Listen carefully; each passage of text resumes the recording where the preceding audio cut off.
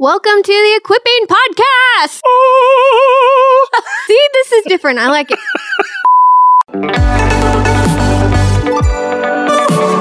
Welcome to the Equipping Podcast. My name's Karen Henson, and I'm here with Nathan Wagnon. What the heck? You gotta create pause for effect. I didn't know I was somebody who needed effect. Do I need effect? Yeah, you got a pretty big presence, so maybe not. Let me try again. Okay. And I'm here with my co-host, Nathan Wagnon. Oh, hey, what's up, everybody? So glad we're here today. I know, it's going to be an awesome day. What are we talking about? We're talking about digging in the dirt. I'm ready. I love digging in the dirt. All right, I hope y'all enjoy this conversation. We're back this week with Dr. Scott Booth, who is on faculty at the Pillar Seminary in Omaha, Nebraska. Yep. And every summer digs in Israel at Bet Ma'aka. I keep mispronouncing it, but there you go. You should memorize it because it is the most significant site yes. in all of Israel. Where everyone should come volunteer next summer. Yeah. Ma'aka. Translate that for us. What does that mean? the field of the house of Ma'aka. There you go. Ma'aka. There you go. And the other voice you're hearing is John Harmon, who is a PhD student at Southwestern Seminary. John, welcome, man. Thank you. So we ended our last episode talking about what can we know from archaeology, but I'd love to just toss it to you guys and say, what kind of major contributions has archaeology given to us to help us understand the world of the ancient Near East, and then obviously specifically for our audience, help us read scripture more accurately? I know we ended the last episode with an example of that, but what are some ones that are like, hey, when this happened, it like metaphorically shook the ground?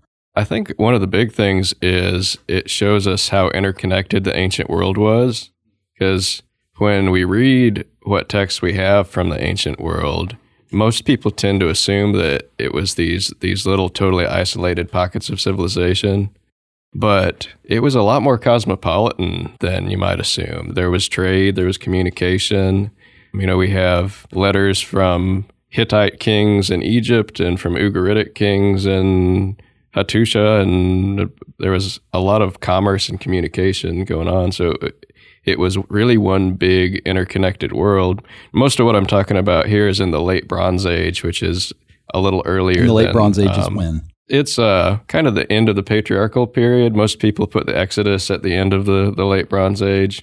And you mentioned like the Hittites and then Ugaritic texts and the Egyptians. And it, like, just for our audience who doesn't have a map maybe in front of them. Right. So Egypt, of course, is where it's always been. But the Hittite Empire was in what's now Turkey.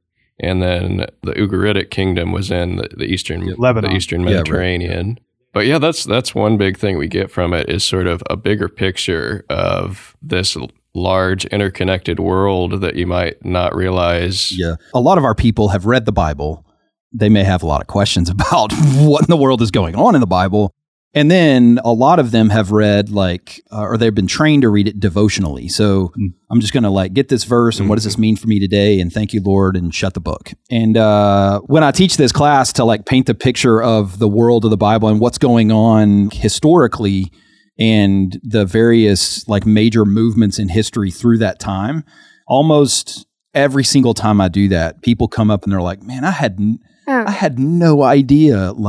There were other people there? Yeah. Yes, there were. Yeah. Oh my gosh. Actually, the Israelite tribe or the Israelite tribes, which eventually was a nation, was really small. Yeah. So there's a lot of big things going on. Well, and I think that speaks to just a fail on the church's part of not giving believers an adequate understanding of the historical context that was going on at that day and age. And so we can look at that and be like, it's so frustrating that you just want to read it as a devotional, help me. But but at the same way, it's the church. It's intellectually inconsistent. It's these people weren't real, but God helped me in my real. Yeah. You know? Yeah. That doesn't the better you understand that stuff and realize that's that was on the ground stuff. Then the whole point of the text is it was on the ground, it happened. So therefore, it can also happen for you, or therefore you behave a certain way. So Scott, what are some of the major things that you've seen just maybe we'll just keep it in the last decade to 20 years in archaeology that you're like, hey, this is a pretty substantive find that helps us understand this in this way? Okay, so I'm giggling because our answer to that question is going to be far less sexy. like what goes immediately into my head is stuff like household archaeology. Mm. I just find what life was like for just average. You can jump into the life of we came down at Avel, we came down in some lady's kitchen and her dishes were there still, and her oven and what she had last cooked in it before she left. We came at another earlier phase of the site, different part of the site. Some lady had stashed her jewelry slightly under the floor, right? And it's just their world. So the more we can put together what daily life was like, and even regionally, in Israel, in the north, the south. What about the other side of the Jordan? Could you tell the difference? Like if you brought a Moabite into Judah, how would you know? Yeah. Do they behave differently? Do they live differently? Would they have felt weird? Like just asking those kind of questions and being able to get that information. That's one of the things that I really geek out about. Yeah. The other part that I really like is knowing that what's the shifts that are happening politically. Sometimes they have huge impact on the ground, and sometimes it's just surface ripple. So, if you read scripture in Kings, it talks about the Arameans in Israel are fighting over the area around Galilee and the Hula Valley up north, right? And that area swaps hands several times politically. Well, what impact did that have for people on the ground? What did it look like if an empire came? If you're on the ground and a new empire came, what impact did that have for you? Yeah. And what about Babylon? Was there a difference between when Babylon came and when Assyria came? Mm-hmm. What did that feel like? Mm-hmm. So being able to get into that world, that to me is some of the most, once you start getting that stuff, and like the stuff at Dan that we talked about last time, where you're like, oh, shoot, on the ground, it doesn't look like what I thought it would. Mm-hmm. So in a sense, a lot of the ground rumbling stuff is the stuff that challenges your assumptions and makes you revisit the things you had thought. So household stuff does that for me a lot. Yeah, so give us some examples of what that looks like. For the average just person trying to make a living, farm the land kind of thing, when the Assyrians come, what does that feel like? And then when the Assyrians leave and the Babylonians come, what does that feel like? And how do we know? That's what I'm working on, because I don't know that world very well. Yeah, that's fine. But if you back up to figure out, what does it look like when Israel enters the land? Mm-hmm. Or during the out of the desert conquest type. Right. And what changed and what didn't change. Mm-hmm. And when can you actually first start detecting there's a new people group here? Yep. And what does that look like? Or the area I spent my dissertation on, I did the same basic kind of questions, but further north in Syria. And so when you look at Israel coming into the land, it doesn't look all that different. There's a growth of population. There's some house stuff and a few possible pottery forms, but other than that, maybe a different diet, right? As we would but other than that, Bible. It's the transition of this new people into the land blip on the radar locally. Mm-hmm. If you're in the land and you didn't leave or get slaughtered, which would be most people, then you would just think that there's some new folks here. Mm-hmm. That's so crazy, because if we're reading Joshua, we're like, they slaughtered all these people and they settled this land and everybody, and so it's like, that feels crazy. So then you go back and read Joshua and you discover the dude had 2 major campaigns, one in the north, one in the south. He never exited really the hill country, right? And he only took out some major zones. And even then in Deuteronomy, it says, don't wipe out stuff. Mm-hmm. Why would you destroy cities? They should be empty and you can go walk in there. So archaeologically, we find that there's really not that much of a difference between them. And actually, a similar thing takes place farther north in Syria as the Hittite Empire collapses. Yep. Well, what does it look like when an empire collapses? And there's a decrease in the abilities on the land. And there's actually an influx of people that you can kind of detect for a moment, and then it just goes away, and they get back to normal life. And so... Yeah, so probably our audience is, at least some of them are going, well, does that mean like Joshua is not historical? you know? Right. And so address that. If it's like, hey, is Joshua historical? And if so, then how does what you guys have found cause us to reevaluate how we read that book? And Judges too. I mean, that whole period. So Joshua, at one point, when you first read it, like you said, it can feel like this giant like influx of people, blah, blah, blah. They drive everybody out. Yeah, and yeah, now the land's empty. Right, and they're resettling it. Yeah. But there's a couple things that are wrong with that. One, we've learned since then that it's kind of illiterate of us to think that. They're writing in a particular genre, conquest account, and it's very hyperbolic. It's well known in the ancient world. We just forgot to apply it when we read Joshua. We're like, we do it when we read Egyptian accounts and Assyrian and Hittite. A good example is we have the inscription from an Egyptian king, Merneptah, who says he completely wiped out Israel. Right. And what he meant is he fought them and he won. But maybe clearly just barely. didn't wipe him out. His seed is no more. That's just the way you talk about it. It's the way you do these. Well, and it's interesting because in Joshua, when he talks about we totally annihilated whatever, and then like but those a few verses later, those people he's talking about interacting with them. And they're not stupid. They know they're doing it. They're playing the rules of the game. It's just like there are rules for genres, just like there are rules for genres in film, right? You know, two guys are standing opposite each other and like tumbleweed goes across. Like in the Matrix, right? They play by these rules. When Neo and what's the other guy's name? Agent Smith. Yeah. And then the newspaper blows between them. They're signaling to you there's about to be a big fight, right? So like there are signals in that text that tell you how to read it, and we just forgot to do it. So that's part one of the Joshua stuff. The second part is, again, archaeologically, you go through and there's really only a claim that 3 sites are destroyed. If you read the book, like utterly flattened. And it's Jericho, which is just of a place. And then Hatzor. And what's the third one? Hatzor, yeah. Or Hazor. We tend to focus on wiping people out because that's so shocking to us.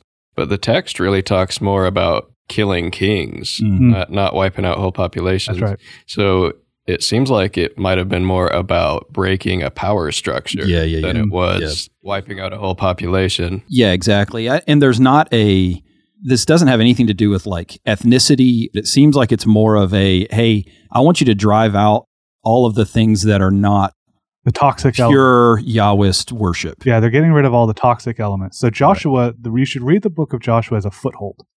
It's just the stage one to we accomplished the beginning of the story, right? We got in the land. Hooray. And it's told in a big hooray way. But if you look at how awesome we are, we're not right. Pick up the book of Judges, read Judges 1, and it's like, all right. Well, read Judges 1, but you need a map. Or Google the sites, and you're like, there's this list of all these sites. They're like, we didn't do it. And then just kidding. And then the rest of the book is a theological treatise on, and look what happens. What happens when you don't worship Yahweh. And when you let the toxic element in, a little yeast is the idea of the book, right? And so you watch it turn the entire loaf. Until the end, they're in a civil war. Right. And so the archaeology, so that's what the claim of the text is. And I actually find that the way Judges talks about that period of history, which I take to be 1200-ish to 1050-ish, right? That time period. Late Bronze Iron Age transition. Yeah. That's another important detail that people don't realize was this was a collapse and post-collapse society. So they were living in Mad Max times. Yes. Yeah, totally. But that really informs the text because it does. Egypt had been controlling all of that territory and then slowly pulling back, right? And then in the book of Judges, the theological claim is keep pushing those guys out. But because you didn't and you looked more and more like them, it corrupted your entire society such that you read the end of the book of Judges and you hate it. You're supposed to hate the end, by the way. So when you look at it on the ground, it plays out just like that. Like you can almost, so in archaeology, one of the mistakes that was made early on was, look, we don't see any evidence of Israel being here. So therefore the Bible isn't true. But the Bible's saying there's no evidence we were here because we completely you look like everybody else. We did everything. So you'll go and find all the same kind of cultic behavior, for example. And you're like, look, there's nothing different. There's nothing different. And that's the point. Yeah, well, as I sit here listening to you, I don't know, as an average Joe person, if I'm reading Joshua, now I'm like, I feel deceived. Like, how dare they write it in a style that I didn't fully understand, and I can't interpret it correctly, therefore. And so what does our average reader do with that, with the Bible? And so how do we understand that Joshua was a conquest text and therefore it was written as such, and so we shouldn't take it quite literally? Yeah, and I think to add to that real quickly, one of the questions that I get when I do start to unpack a lot of the contextual stuff around the scriptures is, how in the world was I supposed to know this? Yeah. You know? So like, am I really at fault for interpreting it in some way when I'm not in the dirt digging, to find all this stuff out. So what do you say to those people? It's the job of the academy to get that stuff out to you. So it's not a failure on your part. It's a failure on the academy to be slow. But also there's an element that's not failure, because the stuff we're learning, I mean, you had to dig up all these texts, right? And we had to learn them, and we had to once you learn the Assyrian stuff, and then you learn the Hittite, and then you learn the Egyptian, someone's got to come along and say, wait a second. Yeah. I see a genre here. And then once they do that, it's got to run its course in the academy. Mm-hmm. People say, they fight about, is he correct? Is he not? Or is she correct? Is she not? And then once then we'll put it to the church. So sometimes it just takes a while for us to learn this text wasn't written to you. It's for you, but it's not to you. So that's a huge point that we should, again, say. It wasn't written to you, but it is for you. Yeah. So it takes some effort. It's give another the academy culture. Time. What do you want? You want everything to be written to a 21st century American? Like, get over yourself. The faith community is older than you. Yeah. But that also doesn't mean that it's completely inaccessible. That's right. I think we can get a lot broader, richer picture by understanding the ancient context. But you can still get the theological point without knowing all that stuff. Yeah. That's right. You read Judges and you still come away going, man, I better worship the Lord. Yeah, and exactly. not be pulled into these other things, or else this bad stuff happens. Mm-hmm. So how do we gain a picture into y'all's world? If we're sitting here, like for me, how do I find access to some of the things that y'all are learning? How do I understand? You mean in terms of resources? Resources, yeah. There are a lot of good publications that are really accessible to the average person. There's like The Biblical Archaeologist is a good periodical. It's written for the average reader, but from a well-informed perspective.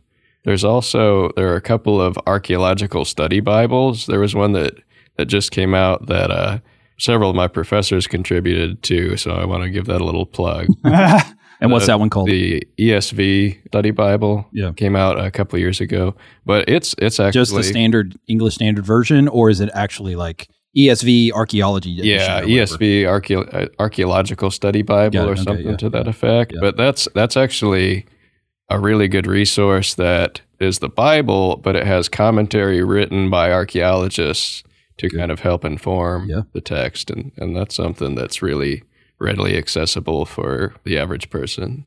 So I'm just going to give you guys a chance to nerd out here. And what are some things that you guys are working on that you're excited about? Well, I'm really excited about the site that we're both involved with of El Beit Ma'akah. It's physically a huge site in the north of Israel, and we're just starting to scratch the surface of it. And I'm really excited about seeing how that excavation informs the regional world. Where is it? So it's in the very farthest north of Israel in what's called the Hula Valley.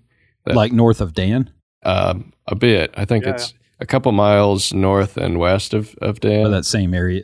Just right in the same area. And why, Scott, you started off at one point saying it was the most significant dig in all of Israel. What makes it that? Prove defend your statement, man. First of all, you have to go and volunteer to know.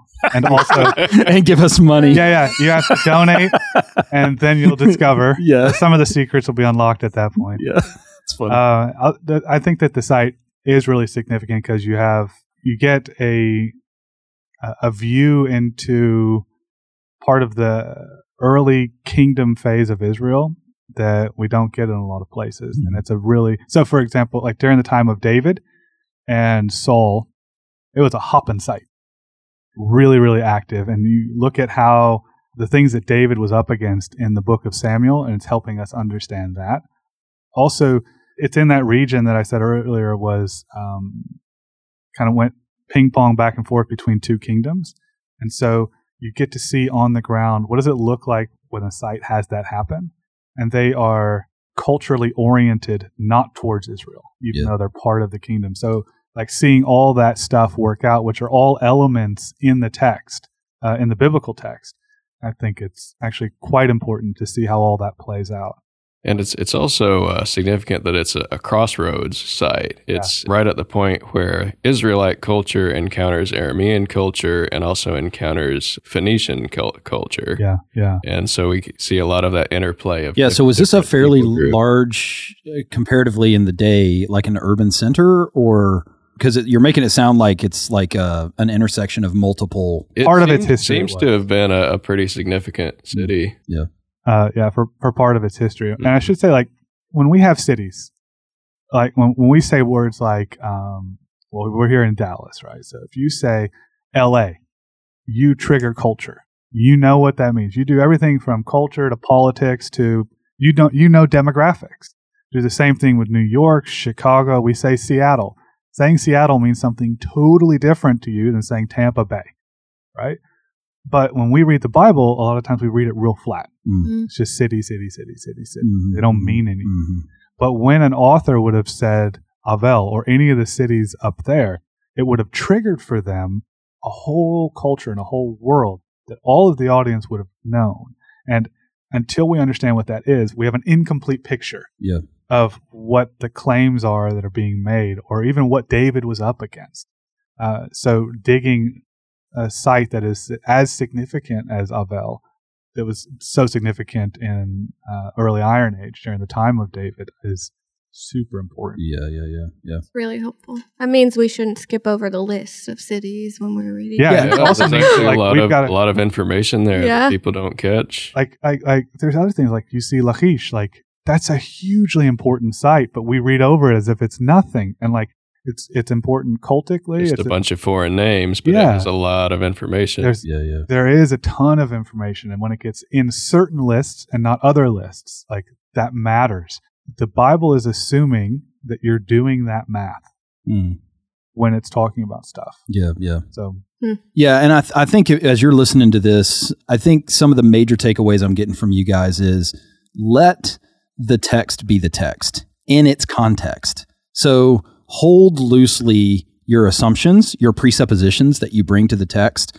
And I think as you start to get into this kind of world, then you realize what your presuppositions are. And like you said earlier, like, hey, name them. Just call them what they are and acknowledge that they're there. But don't allow your presupposition to be the thing that drives the meaning of the text. Like, let the text be the text. Let it be what it is. And hold it loosely. That doesn't mean you're not a Christian anymore. It doesn't mean that you're not evangelical or whatever. Actually, it means you're just starting to like do good Bible study. Right. And so let the tension be there. It's okay. And then the other thing I'm hearing is, hey, and also if you want to actually like get involved in this, you can. Totally. Yeah. So let the audience know, like, hey, if you are interested in going and being a part of a dig, how does that happen? What are some first steps to do that? Yeah, most people don't realize that many digs are primarily staffed by volunteers, and anybody can go do it, and with zero experience or knowledge of anything. If you can walk up a hill carrying a shovel, we can teach you how to dig. Yeah. And so you can go break some stuff. Yeah. Well, we try to minimize that, but but you can, which is what I did. I mean, I did that in college. Yeah. I had no previous experience. Broke all kinds. And I did. Yeah. It's wrecking the house, man. Anybody can come spend a week or 4 weeks on a dig, and we'll teach you what to do. But the site that we dig at, Avel Beit Macha, we have a website. Is it just avelbeitmacha.org? I think there's some hyphens in there, but Macha is M-A-A-C-A-H. Yeah, that's helpful. Yeah. But is there like an email? I mean, I'm sure on that website. I believe there's a contacts on that site. Yeah. Or if they can always you can go to the Pillar Seminary site and send me an email, and I'll help you get connected. Yeah, if you're interested in this and you want to get further involved, then for sure reach out to these guys. I'm sure they'll put you to work. Yeah, and then Bob Mullins will take you on tours on the weekends. Yeah. And he is wicked good. I love it. Yeah, that's worth the price of admission. That's cool. And we keep throwing out the name of the site where we dig, Avel Beit Macha, and what's the name? Avel Beit Macha. But I was just going to clarify that that's a Hebrew and Aramaic name, and a lot of people aren't going to know what we're saying. But to the English reader, it looks like Abel Beth Ma'akah, Maacah. Just to clarify that when we're telling people to look this stuff up, and then we're rattling off Hebrew words like it's everybody. Abel Beth Ma'akah. There you go. Exactly. Perfect. That's how they say it over Beautiful. there. Sorry, we've been saying it wrong. I mean, I am from Arkansas, so whatever. Well, hey guys, we really appreciate y'all's time. John, thank you for coming over, man. And it was good to just hear what's going on in your world. And Scott, thanks for being here. Yeah, buddy. And we'll look forward to seeing what else you guys dig out of the dirt. We hope you guys enjoyed this 2-part series with Scott Booth and John Harmon on archaeology. If you have ideas or things that you'd like to hear us cover, then email us at equippingpodcast@watermark.org. We'd love to hear from you. And as always, if you like this, then tell your friends about it. And you should subscribe to this podcast. And also, you should leave a rating. Peace. Bye.